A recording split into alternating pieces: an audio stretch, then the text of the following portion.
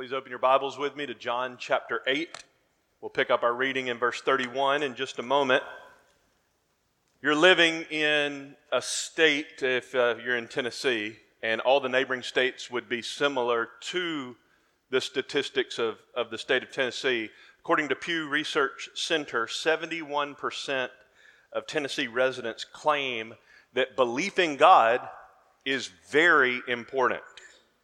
Which begs the question, are 7 out of 10 residents of our Commonwealth in a right relationship with God?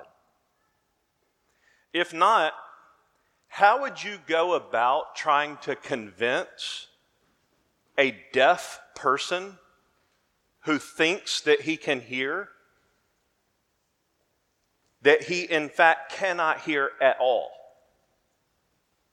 Or how would you go about? Think about it. What strategy might you use to try to convince a blind person who thinks that she can see clearly that she cannot see at all?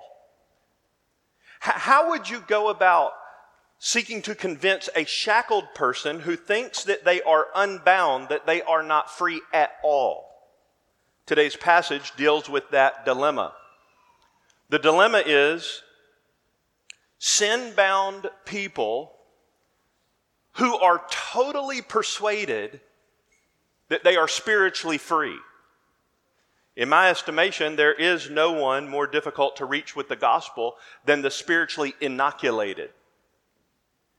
Now, Brother Tommy just prayed in our pastoral prayer for our frontier missionary partners who are serving all around the world. They're engaged in taking the gospel, in most of those cases, to people who have never heard the good news of the Lord Jesus Christ, without which they will perish into a Christless eternity in hell forever. And I have had the great privilege of being well acquainted with a number of frontier missionaries in my little lifetime. Those who are seeking to push back the darkness by taking the light of Christ to people who have never heard the gospel. I've even had the sober privilege of these feet walking in places where no one around me had ever heard the name of Jesus. And that sacred task must be embarked upon by every generation of Christians. I just want to push pause right now and say, have you prayed lately about whether or not God wants you to go someplace where someone's never heard the gospel? Pray it again right now. God, do you want to use me? Do you want to send me? Don't presume that God just wants you in your comfort zone the rest of your life. Every generation of Christians must embrace the sacred task of taking the gospel to unreached peoples. But today, we will hear Jesus tell the truth to a religious culture who thinks they are already right with God. I believe it is one of the primary dilemmas where we live today. Most of the people you will meet in the greater Mid-South, the region in which we live, are under the presumption that they are rightly related to God. By God's grace, many are. But such is the dilemma of our text. And I invite you to let your eyes fall on this. The most important words that you're going to hear today are going to happen in the next 3 minutes and 50 seconds. I read this passage out loud 4 times this morning, and it took me 3 minutes and 50 seconds. Now, I may pause because this is a sobering text. It may take 4 minutes and 10 seconds. But for the next 5 minutes, would you open your ears and beg God to shine light into your soul? It is the most important words I will say for the remainder of the time that I stand right here. Listen to God. John chapter 8, verse 31. So Jesus was saying to those Jews who had believed him, "If you continue in my word, then you are truly disciples of mine, and you will know the truth, and the truth will make you free." They answered him, "We are Abraham's descendants and have never yet been enslaved to anyone. How is it that you say you will become free?" Jesus answered them, "Truly, truly, I say to you, everyone who commits sin is the slave of sin. The slave does not remain in the house forever. The son does remain forever. So, if the Son makes you free, you will be free indeed. I know that you are Abraham's descendants, yet you seek to kill me because my word has no place in you. I speak the things which I have seen with my father, therefore you also do the things which you have heard from your father." They answered and said to him, "Abraham is our father." Jesus said to them, "If you are Abraham's children, do the deeds of Abraham. But as it is, you are seeking to kill me, a man who has told you the truth, which I heard from God. This Abraham did not do. You are doing the deeds of your father." They said to him, "We were not born of fornication. We have one Father, God." Verse 42, Jesus said to them, "If God were your Father, you would love me. For I proceeded forth and have come from God. For I have not even come on my own initiative, but He sent me. Why do you not understand what I am saying? It is because you cannot hear my word.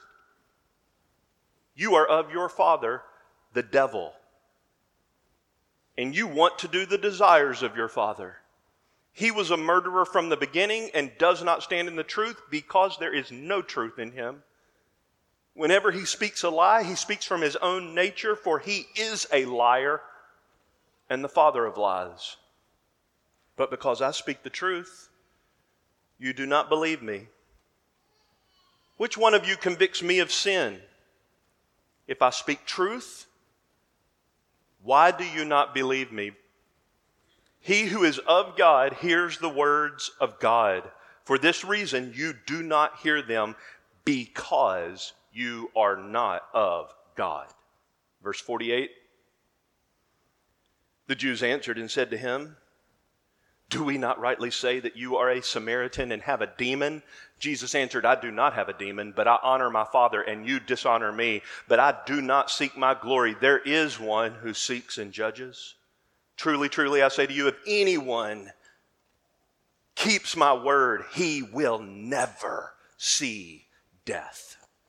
The Jews said to him, "Now we know that you have a demon. Abraham died, and the prophets also, and you say, if anyone keeps my word, he will never taste of death. Surely you are not greater than our father Abraham, who died. The prophets died too. Whom do you make yourself out to be?" Verse 54, Jesus answered, "If I glorify myself, my glory is nothing. It is the Father who glorifies me, of whom you say, He is our God. And you have not come to know Him, but I know Him. And if I say that I do not know Him, I will be a liar like you, but I do know Him and keep His word. Your father Abraham rejoiced to see my day, and he saw it and was glad." So the Jews said to him, "You are not yet 50 years old, and have you seen Abraham?" And Jesus said to them, "Truly, truly, I say to you, before Abraham was, I am. Before Abraham was born, I am."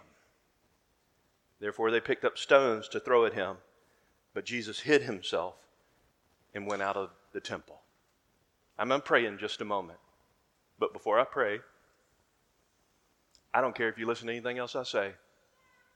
If I'm boring you to tears, just rewind and keep reading that passage. Take you about 4 minutes. You'll be able to read it several times over for the remainder of the time we're here. It would be time very, very, very well spent. But I am going to pray, and I'm going to tell you what I'm going to pray so that you can decide whether or not you want to join me in asking God to do what I'm going to ask Him to do. I'm not going to just presume that you want this. I'm going to tell you what I'm going to pray, and I'm going to invite you to join me in that prayer if you so desire. I'm going to pray that God would open blind eyes, that He would open deaf ears, and that He would set anyone among us who is shackled by sin, even under the delusion that they're saved, that He would set you free in Christ. For those who so desire to pray that way, join me at the throne of grace and let's ask God to do just that. Oh God, would you by your Holy Spirit, for the glory of your Son, open the eyes of the blind, open the ears of the deaf, and cause us to see Christ for who He is, setting us free from the shackles and tyranny of sin, not only in that initial salvation, not only in justification, but in an ongoing abiding in Christ and bearing fruit for your glory, salvation. Save the lost and sanctify the saved. Prove us to be true disciples of Jesus. And those most difficult to reach, those who think they're okay with God. Would you especially save anyone under that delusion today? We ask in Jesus' name. Amen. Today's passage, we're going to not deal with every phrase. It's a big one. But we are going to deal with the categories that are presented there. And there are marks of true faith and marks of false faith. I've gathered the verses and the themes under those two headings, marks of true faith and marks of false faith. There's 2 marks of true faith and there are 3 marks of false faith. Number 1, concerning true believers are transformed, changed by the truth. True believers are transformed by the truth. We see this in verse 32 and following. It's a very familiar verse. Many of us could repeat it even without looking at it. You will know the truth, and the truth will make you free. But what does that mean?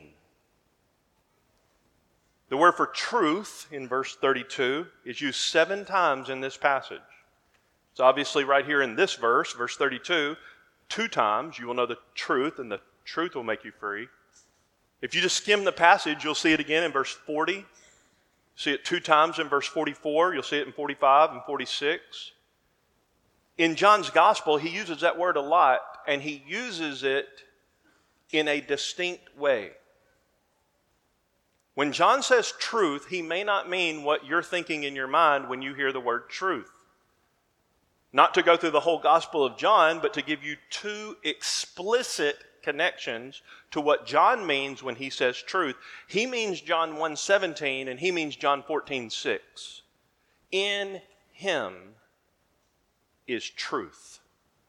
Truth is intricately connected to a person, the person of Christ. In John 14:6, He is the way, the truth, and the life. Truth is a person for John, who's writing this gospel. These people thought that they were already free.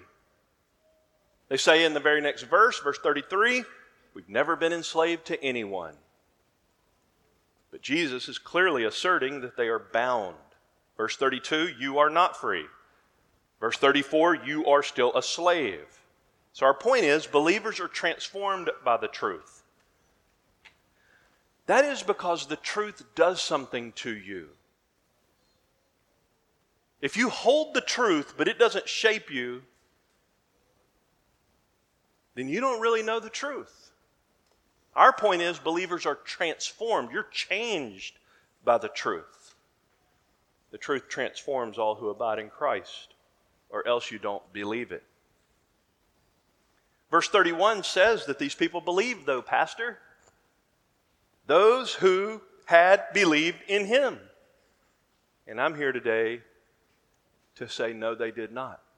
Not because the Bible's wrong, but because the Bible explains, as Leon Morris writes, and I believe got correct, we would expect a discourse introduced in this fashion to be addressed to genuine disciples, but as it unfolds, it appears that these Jews were nothing of the sort. You see, I would say the believers in verse 30, last week's text, John's describing genuine converts.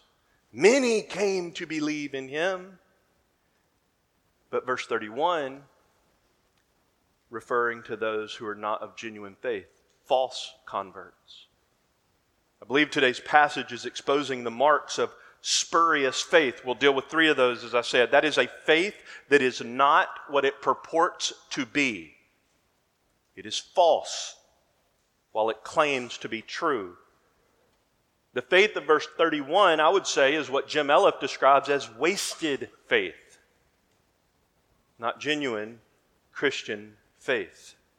No matter what a person says, Jesus explains in today's passage that the preponderance of one's life is the evidence of the veracity of one's faith. That's why James, the Lord's brother, wrote in his epistle, "I will show you my faith by my works," James 2:18. Why would I suggest that these Jews do not savingly believe in Jesus? And our first point is because they were not changed by the truth. Verse 45 and verse 46, Jesus says plainly that they do not believe.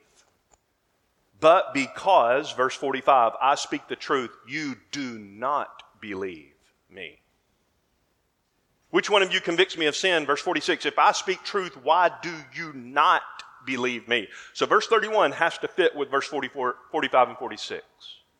They believed, they had a faith, it just wasn't the Christian faith. So I'm stressing in our first point from today's text that the validation that these people do not truly rely upon Jesus by faith is seen in the fact that they are not being transformed by the truth. They may acknowledge the truth, they may be like some of us and repeat the truth often.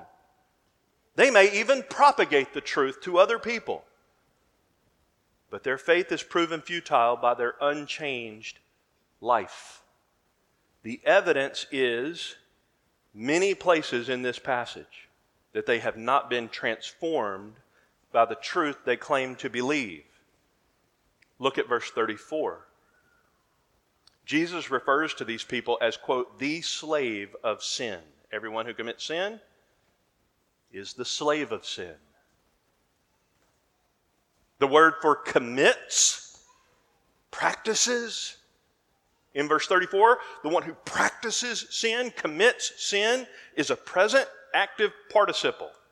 So I want to talk to the real believers for just a moment, and those who think, oh no, am I one of those false converts?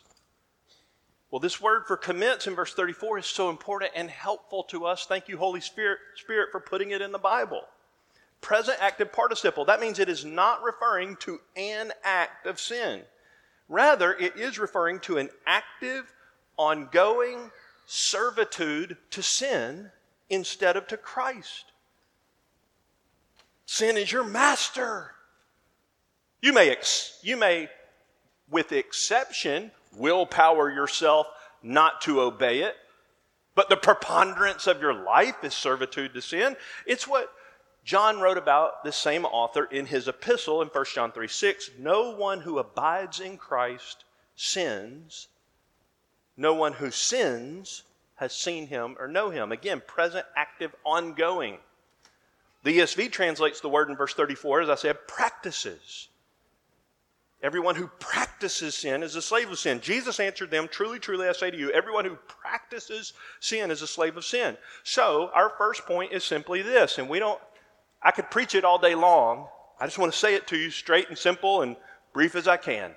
Jesus is saying that these people's lives are typified by a pattern of slavery to sin. Sin is their master, which according to Romans 6:14 proves that they are not living under grace.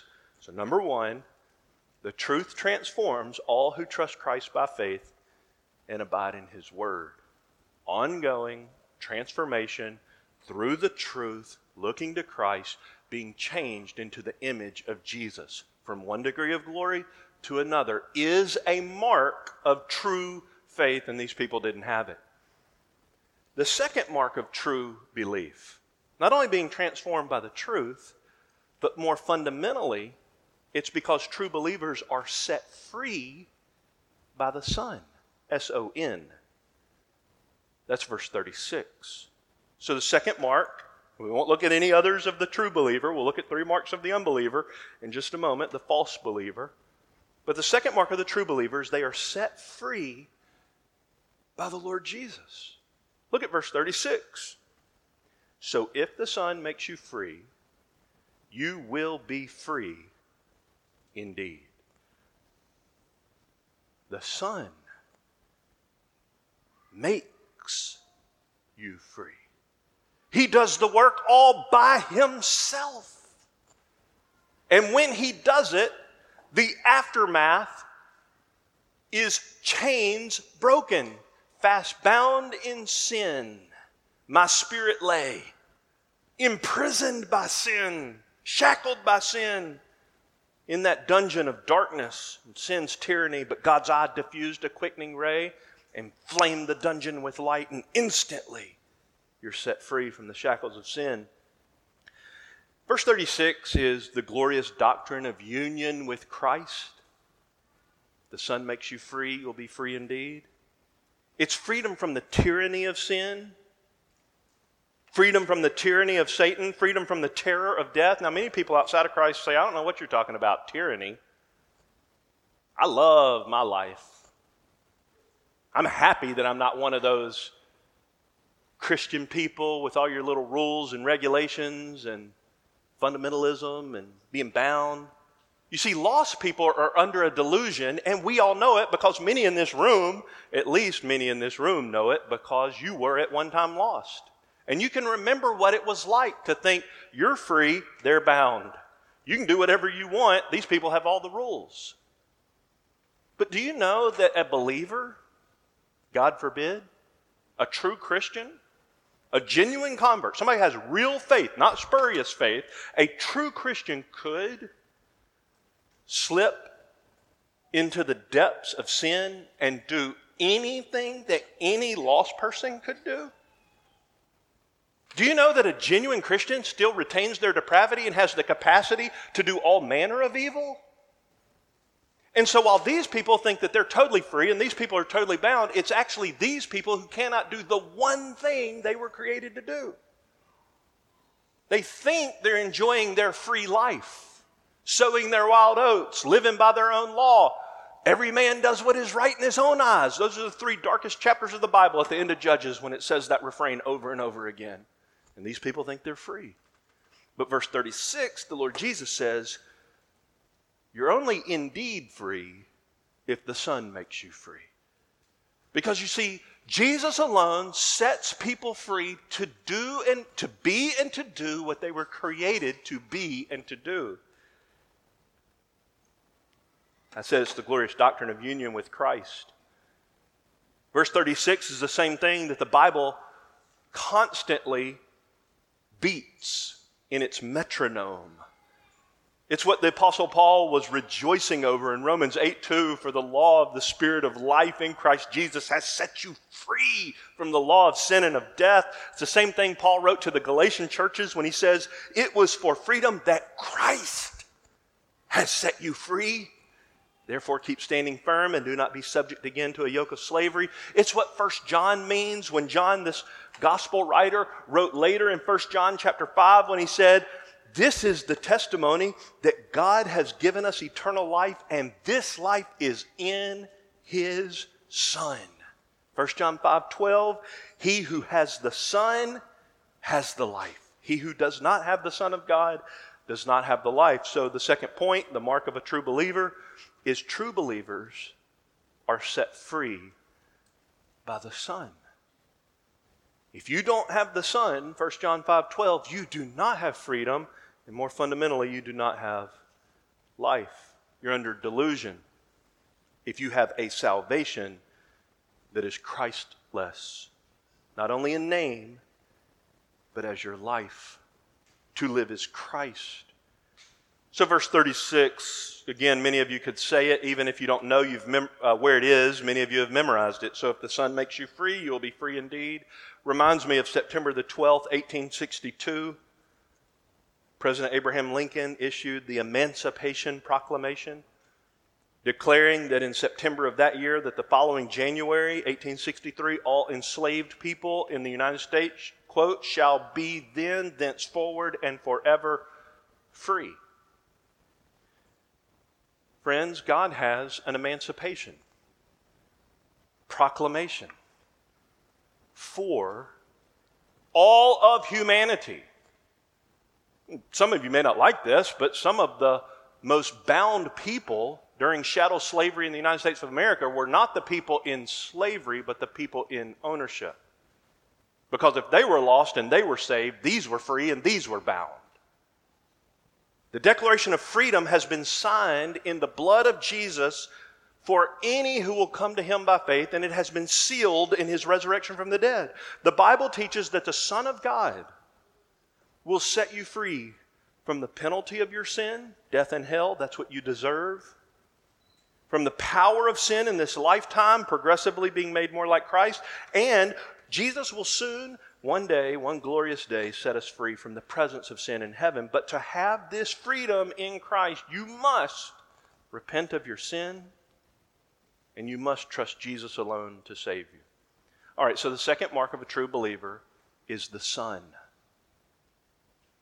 The Lord Jesus, God's only begotten, is at the center of all your hope to be free from sin, to be rightly related to God. Again, these people thought they were free, didn't they? They didn't think they needed Jesus. You heard the 4-minute reading. They didn't need anybody to emancipate them from anything.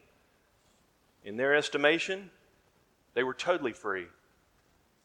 Jesus was not only unnecessary, he was irrelevant. He wasn't necessary for them to be free.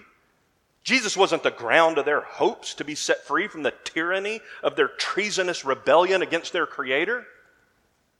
They didn't need Jesus to do anything for them. He wasn't the bedrock of their hopes to be made right with God. How do you convince such a person that they are lost? How do you convince such a person who is so bound by their sin that they are not free? Jesus exposes 3 faulty foundations of their hope, which prove they had spurious faith, wasted faith. They didn't have Christian belief in verse 31. So if you believe you're on your way to heaven when you die, and I hope you do, and if you're a member of this church, I believe that you are headed there, not because this membership did anything for you. We have a membership class coming in June. It starts next week. It'll be right after the service. It'll go for 4 straight weeks. If you want to pray about membership in this church, you should sign up or register outside and come to those classes. It doesn't make you a member. It just tells you honestly what we believe. Who is God? What is a Christian? What is a church? You can pray about joining this church. We don't think membership makes anybody a Christian here. In fact, our little mantra when somebody joins this church and stands up here publicly and affirms our church's covenant is we say something to this effect, almost verbatim, exactly like this. Don't hope in this membership. Don't hope in our assessment of your Christianity. Hope in Christ alone. He alone saves, but you have given a biblical profession of faith. I do believe all the members of this church are true converts. And just like there are times you're probably concerned for me, there are plenty of times I'm concerned for many of you who have stalled out, lukewarm, backslidden, whatever moniker you want to put over it. Oh, return to Jesus. But I'm saying to you, not in a psychological manipulation, I'm talking to the members of this church. If you believe you're on your way to heaven when you die, I urge you to examine your faith by the categories Jesus puts forward in this text. Look at these false foundations. And don't wish that the person sitting next to you would perk up and listen. In the end, will your faith prove futile? There's a lot of marks of false faith in the Bible. Consider these 3. Trust in your pedigree, ignoring God's voice, and proving that you're an offspring of the devil. Those are the categories Jesus gives these people to tell them they do not have saving faith. In this passage, I'm persuaded that Jesus is not mainly dealing with the marks of a true believer, the 2 things we've looked at. He's mainly dealing with false faith. It is true that Jesus sets sinners free. If the Son makes you free, you'll be free indeed. It is true that the truth transforms all who abide in Christ's Word and draw nutrients from Him through Scripture to look to Christ and be more and more progressively changed into His image. That is true. True Christians will seek Jesus through Scripture to know Him more, love Him more faithfully follow Him. But false faith is especially what's in the crosshairs of this passage. And the first mark, I want to draw it from this text, of false converts is trust in their pedigree. Their family line, their family tree. Look at verse 33. False converts trust in their pedigree. We are Abraham's descendants, have never yet been enslaved to anyone. How is it that you say you will become free? Well, anybody who's halfway acquainted with their Bible knows how absurd that sentence is. We have never yet been enslaved to anyone. They're talking to Jesus. They know He knows the Bible and He knows they know it. This is absurd. Do you know how shockingly ignorant this is? They're not talking to me. They're not talking to you. They're talking to Jesus. This is stupidity. This is ignorance on display. These people are descendants of Abraham. Many of them could probably pull out the family photo book and trace the tree all the way back to Abraham.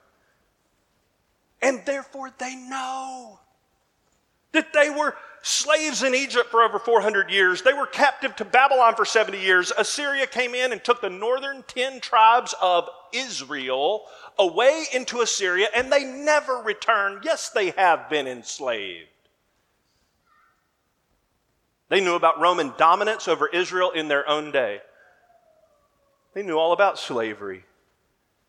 But I don't believe they were playing dumb about their physical history and their ancestry. I don't think they were asserting that their ancestors were never physically enslaved. I think that they were asserting that they've never been spiritually enslaved. And they're asserting that they are also free on this day when they're talking to Jesus. We've never been enslaved. We're the freest people we know. I bet you are. Because people who believe lies because they believe them. The hardest people to reach with the gospel are those who have been inoculated by it.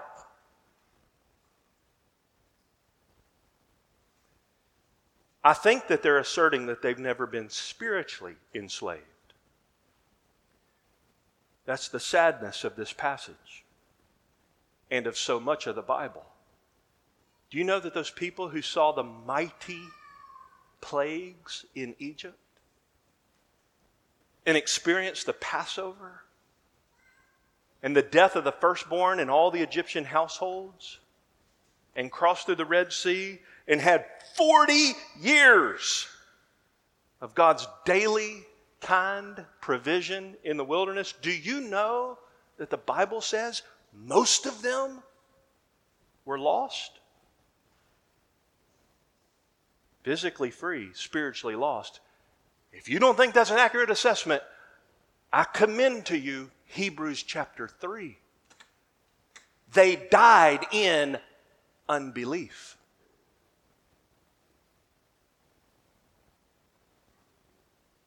One's family tree never made anybody right with God.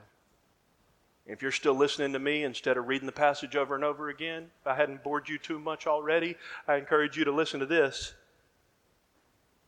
Their hope was in their earthly father, Abraham, not in the Savior their father trusted.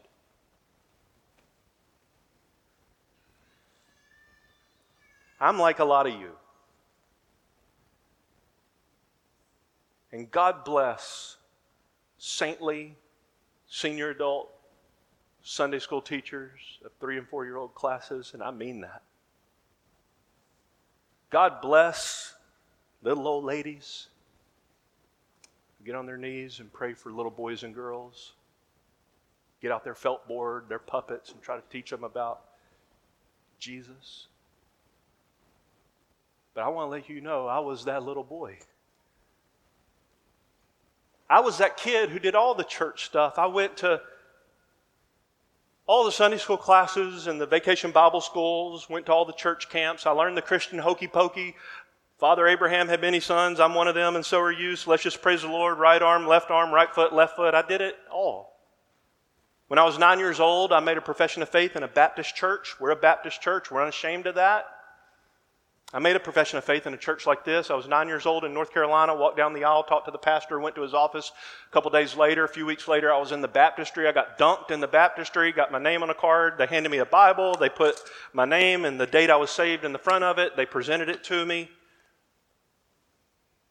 And from 9 to 19, I lived a lie. I was under spiritual delusion. And if I would have died somewhere in that decade, I would have busted hell wide open. And I think that if I could have said a word or two to Jesus, which I seriously doubt anybody's going to get to say in their moment of judgment, I would have laid my blame squarely at the doorstep of other people. They told me I was saved. They told me this. They told me that. Part of the reason I'm preaching so passionate with a broken heart today, and I don't just mean tone of voice, I mean passionate because this matters more than anything else, is because I don't want any of you to be like I once was. Jesus told them, if you're truly Abraham's children, verse 39, do what Abraham did. Do the deeds of your father, which is put their trust in Jesus. One of the metronomes of the New Testament is, for I am not ashamed of the gospel, for it is the power of God to everyone who believes, to the Jew first and also the Gentile, for in it the righteousness of God is revealed. For those who are righteous by faith, or those who are made righteous by faith, shall live. Abraham, we're told in Genesis 15:6, believed God, and it was credited to him as righteousness. That's what Jesus is saying to these people. Are you Abraham's kids? Do what he did. You think God liked Abraham more because Abraham was a little better pagan than all the people that lived in the Ur of Chaldees? Abraham was a moon worshiper. He walked up the top of the ziggurat, a little pyramid-shaped thing, with his dad, looked up at the stars at night and worshiped them. That's why when God saved Abraham, he said, I'm going to make your descendants more than all the stars of the heavens. Because it's not about you. And I didn't save you because you're good, because you're better than anybody else. I saved you because I'm God. Abraham believed God, and God reckoned it to him as righteousness. That's true faith. Galatians 3:9, those who are of the faith are blessed with Abraham the believer. You got to have the same faith Abraham had. So I'm going to ask you right now, I'm going to put it to you as straight as I can. Do you trust God like Abraham trusted God? Seamlessness between your faith and his. This man picked up his family and marched out to a land he didn't even know where he was going because God said go. Romans 2 says, you want to know who Abraham's kids are? You want to know who the true Jews are? Romans 2:29, those who are Jews inwardly, circumcision of the heart by the Spirit, not the letter. His praise doesn't come from man, but from God. Paul can't stop praising God for the fact that salvation is not on the basis of family tree, but on the basis of Christ alone. Listen to Philippians 3:3. We are the true circumcision. We're really Abraham's kids who worship in the Spirit of God and glory in Christ Jesus and put no confidence in the flesh. These people trusted their family tree. They had never leaned by faith on the Spirit of God to glory in Christ Jesus. They had never repented of trusting their own flesh and their pedigree. You understand what Jesus is saying in verse 39. He's saying it doesn't matter what family you came from. If you want to be in Abraham's spiritual family tree, if you want to belong to Abraham's God, then you must put your trust in Abraham's Savior. And Jesus is clearly claiming to be that Savior. This is so common today, isn't it? I mean, it's epidemic in our day. It's rampant in our day. And nobody thinks they're that one. Everybody thinks somebody else is that one. for people to assume they're right with God because they were born someplace, to some people, some religious family, some construct, some church. The distinctive of Christianity is not that it is the only faith system. We know there's a lot of mosques, Hindu temples, Mormon tabernacles, and all sorts of other religious systems that are meeting as we speak. The distinctive of Christianity is not that it's the only faith system. And we're not the only faith system that says there's nothing that your parents can do to save you. Instead, Christianity does have a distinctive from all the other faith systems, and the core distinctive is Christianity alone asserts that God did for us what we could never do for ourselves. Namely, He sent His Son. You want to talk about a family tree? The eternal Father sent the eternal Son to come to this sin-torn world to rescue rebels against God who deserve an eternal death. And that Son accomplished salvation for sinners like you and I by taking upon Himself the curse of our sin, dying in our stead, and rising again to prove that He's the only mediator between God and men. Anyone from any family tree, even from somebody as jacked up a family tree as me, anybody who puts their trust in the Messiah that God has sent will be saved. John the Baptist understood this. He knew it was going to be a problem. He knew that he had to preach to his generation about their challenges. You know what John the Baptist's message was? This man who preached with his hair on fire out in the wilderness and baptizing folks left and right who repented of their sins. You know what his message was to his generation? Bear fruit in keeping with repentance, and do not say to yourself, we have Abraham for our father, for I'm telling you right now that God can raise up from these stones children of Abraham.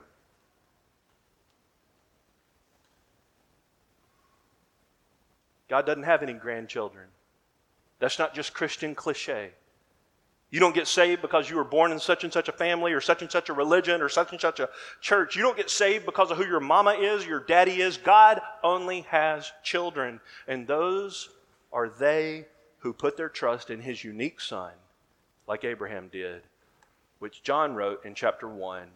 Jesus alone gives us the right to become children of God. So the first mark of spurious faith is to trust in your pedigree.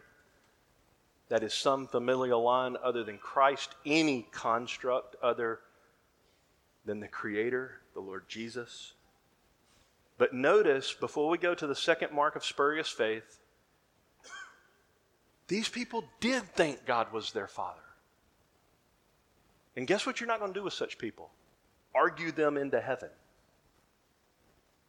You can talk to your blue in the face until a supernatural intervention of the Holy Spirit shines a divine and supernatural light into their hearts. They're not going to get it. Nobody here is claiming to be a better preacher than Jesus. And these people didn't get it when Jesus said it to them. But notice the mark Jesus tells these people that would be true if God were their Father. It's in verse 42. I'm going to give you a second to look at it, because I want you to reckon with God yourself. How can you know if God is your Father? Thank you, Jesus. Jesus said to them, if God were your Father, you would love me. How does Jesus know they're not related to God at all? Zero love to Christ. No manifestation of a lifestyle of loving obedience to Christ, which is the distinguishing mark of true conversion. Not sinless perfection, but love to Jesus that says, I don't want to live in sin anymore. Why would I hold on to that for which my Savior died? They don't love Jesus.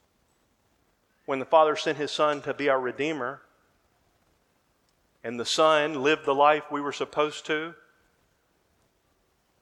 perfectly, sinlessly, always loving the Lord his God with all his heart, soul, mind, and strength. And he took that life of perfection to the cross, and he was condemned in our stead, Romans 8:3.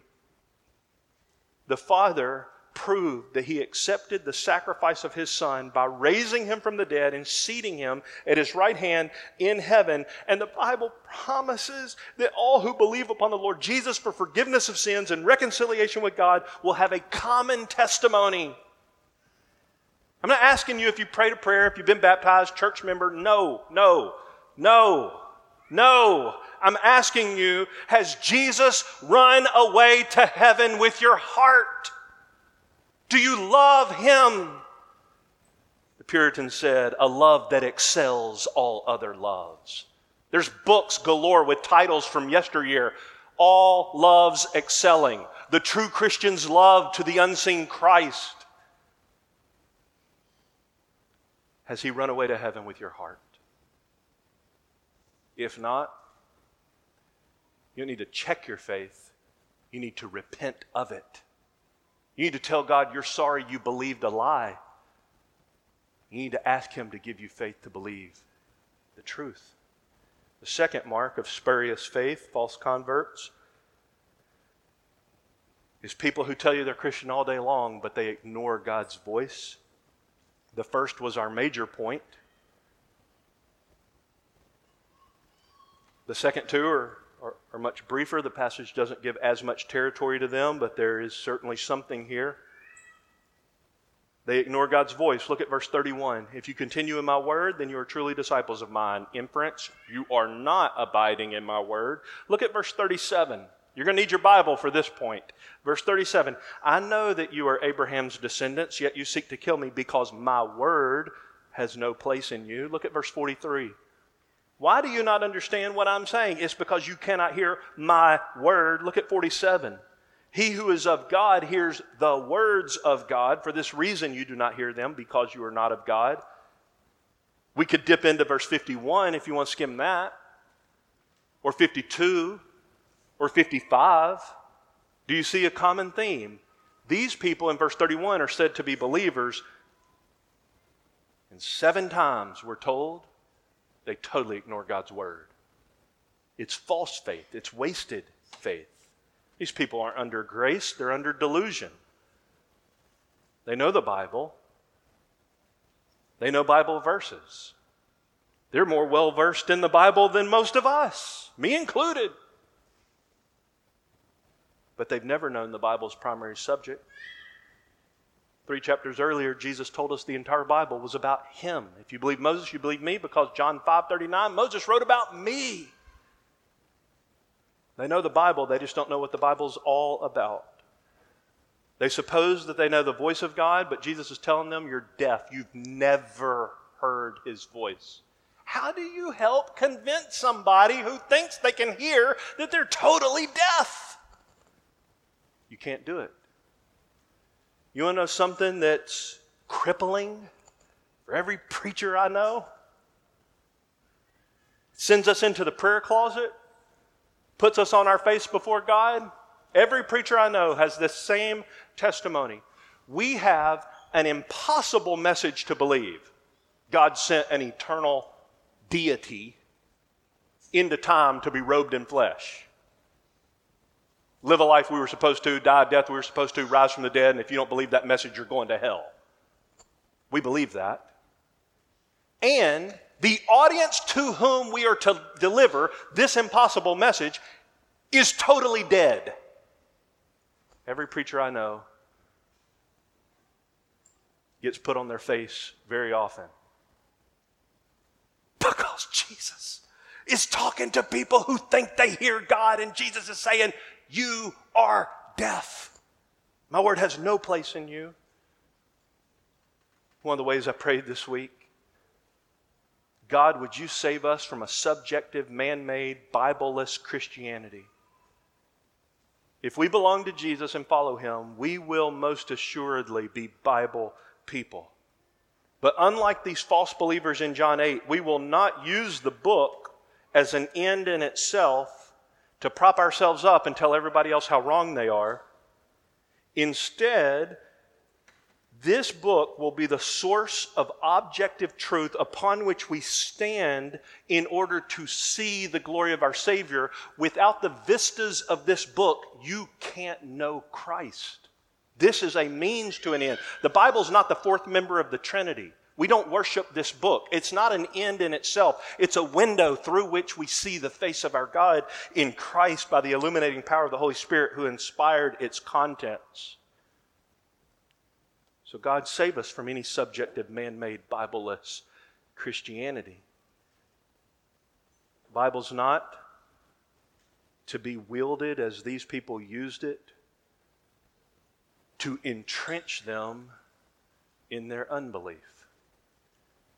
Verse 54 says, God the Father has glorified God the Son as the object of all saving faith. The Father has glorified me. The Bible is clear. Whether in the Old Testament or the New Testament, Jesus alone saves. And these people boasted of their relationship with Abraham, and Jesus wanted them to know that Abraham boasted of his relationship with Jesus. Do you see it? They boasted of their relationship to Abraham. Jesus is saying that Abraham boasted of his relationship with Jesus. Look at these glorious verses. You know them well. Verse 56 to 58. Jesus says, your father Abraham rejoiced to see my day, and he saw it and was glad. The Jew said, you're not yet 50 years old. Have you seen Abraham? And Jesus said, truly, truly, I say to you, before Abraham was born, I am. Again, Jesus is here claiming his deity. Without doubt, Jesus is declaring himself in verse 58 to be the God of the Old Testament. The creator of the universe, the God of the patriarchs. You may disagree with that. You're going to have to reckon with Jesus about that disagreement. These Jews boasted of their relationship to Abraham, but again, Jesus wanted them to know that Abraham boasted of his relationship to Jesus. This is the fourth use of I am in John 8. It's the most explicit declaration of Jesus concerning his deity of all four. In verse 12, I am the light of the world. Verse 24, unless you believe that I am, you will die in your sins. Verse 28, so Jesus said, when you lift up the Son of Man, that's the cross, then you will know that I am. And right here, before Abraham was born, I am. You're not yet 50 years old. You're right. I'm eternal. I'm the self-existent, immutable, unchangeable deity. I'm God. Dear people, do you see in Jesus what Jesus claimed that Abraham saw in Jesus 2,000 years before Jesus was born?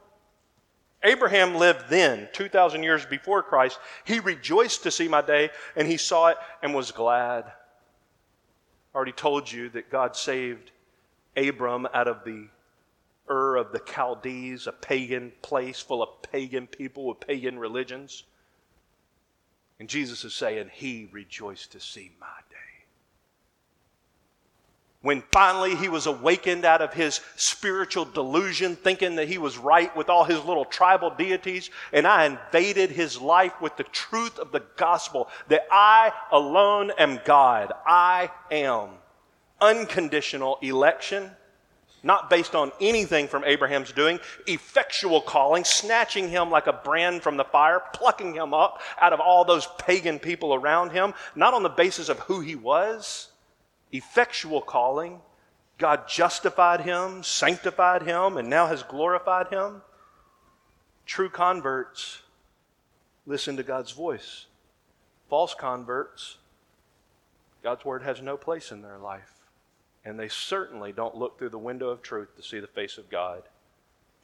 Third and finally, the mark of false faith is the most sobering. And Jesus doesn't mince words. The third mark is you belong to the devil. Look at verse 38. The middle of the verse, therefore you also do the things which you heard from your father.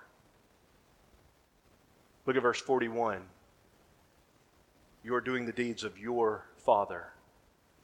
Look at verse 42. Jesus said to them, if God were your father, you would love me, for I proceeded from God and have come from God.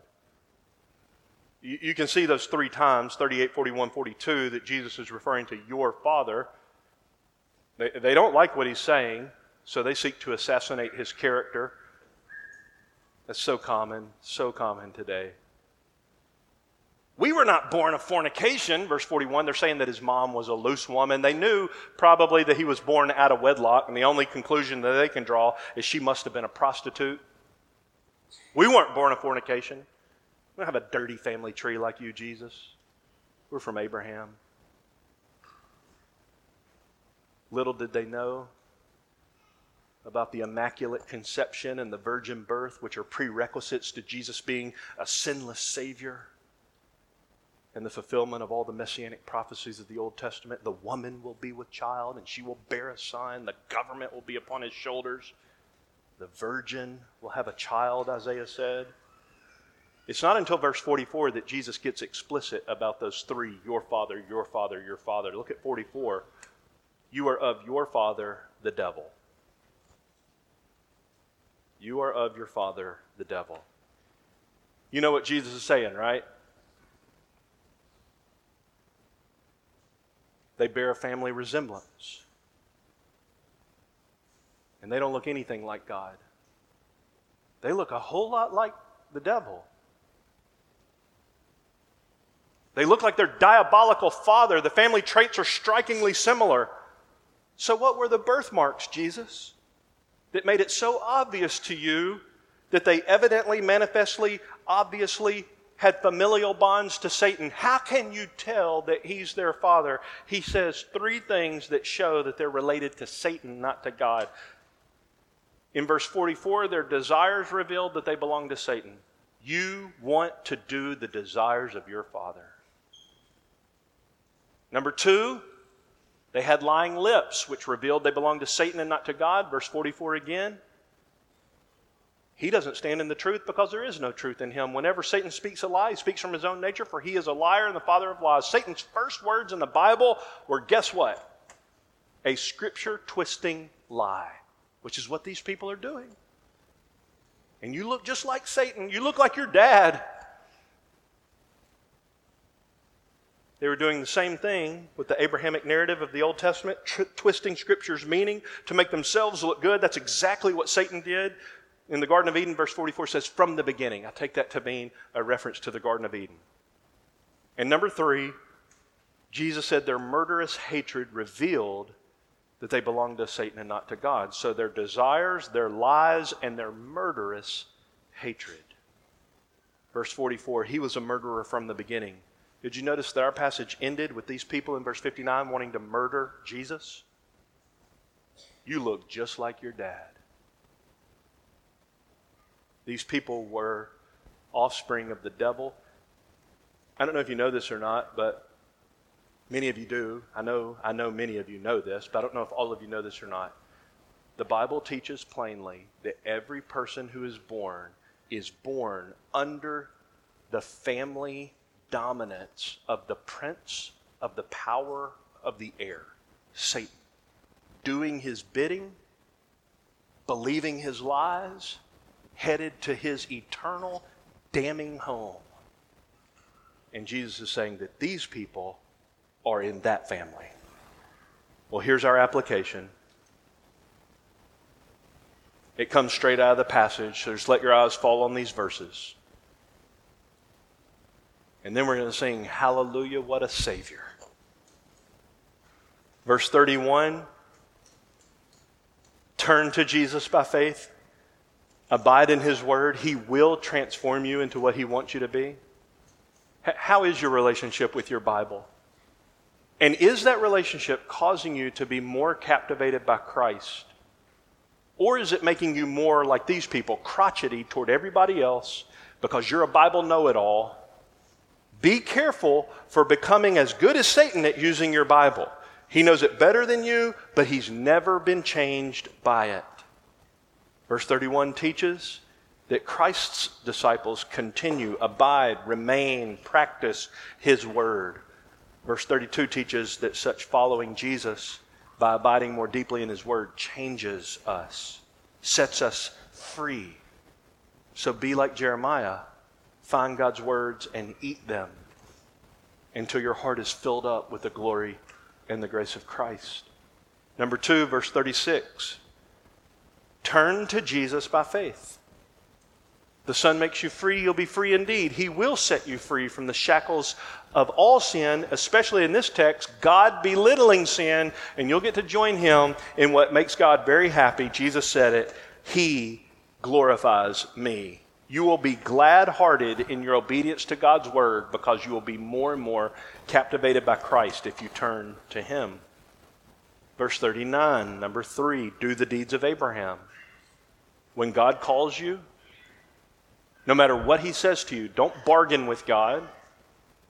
Don't ask Him for His work on your time. Do the deeds of Abraham. Verse 39. Pick up your entire life. Pick up your family. Everything that's familiar to you. Follow Jesus. Trust Christ. Leave Ur of the Chaldees. Go wherever God is saying to go because He intends to glorify Himself through you. Love Him until He's run away to heaven with your heart. Keep turning, keep looking, keep praying. If God is your Father, you will love Jesus. Turn to Him until your heart bursts with real biblical bedrock love to Christ. And finally, verses 51 and 52. Embrace Him not only for time, but also for eternity. It is not death to die in Jesus. 2 of our church members, family members, passed away this week as was prayed earlier, and soon we'll all join them.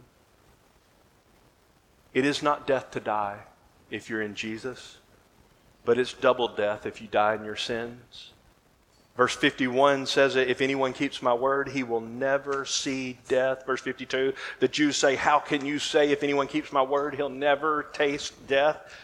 That's because it's not death to die. To live is Christ. To die is gain.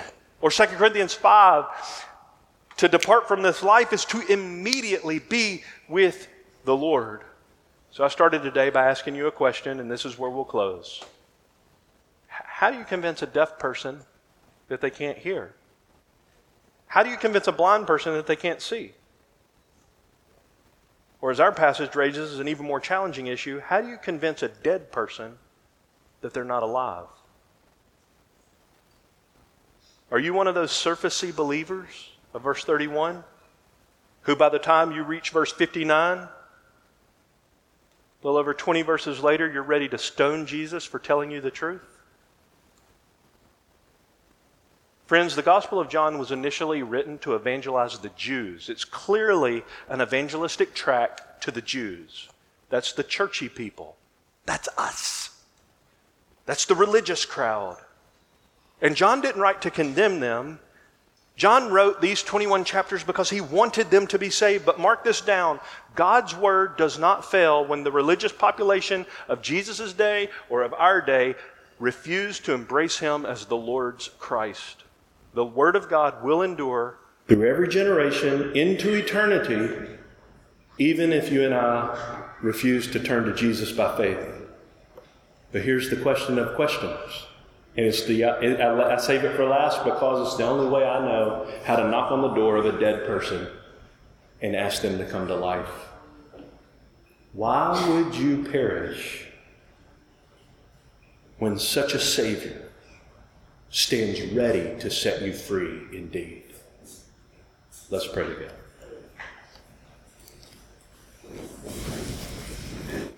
Father, thank you for the Son of God. Because if the Son sets us free, we're free indeed. So much territory in Scripture that deals with the themes of our passage, so I just leave to you, Lord, what you said in Romans 9 for these people. I pray it over us all. It is not the children of Abraham who are regarded as descendants, but the children of promise who are sons. Your word has not failed. And I'm asking, oh God, that you will cause Romans 9:16 to happen. Salvation does not depend on the man who wills, upon the man who runs, but upon God who has mercy. Would you mercifully open any eyes to see Christ, any ears to hear Christ, every heart to believe Christ who is still bound in their sin, even if it's religious bondage. And would you cause true faith to rise in our hearts that's manifested in love to the Son and continuing in His Word with a life of obedience for your glory. We ask this in Jesus' name. Amen.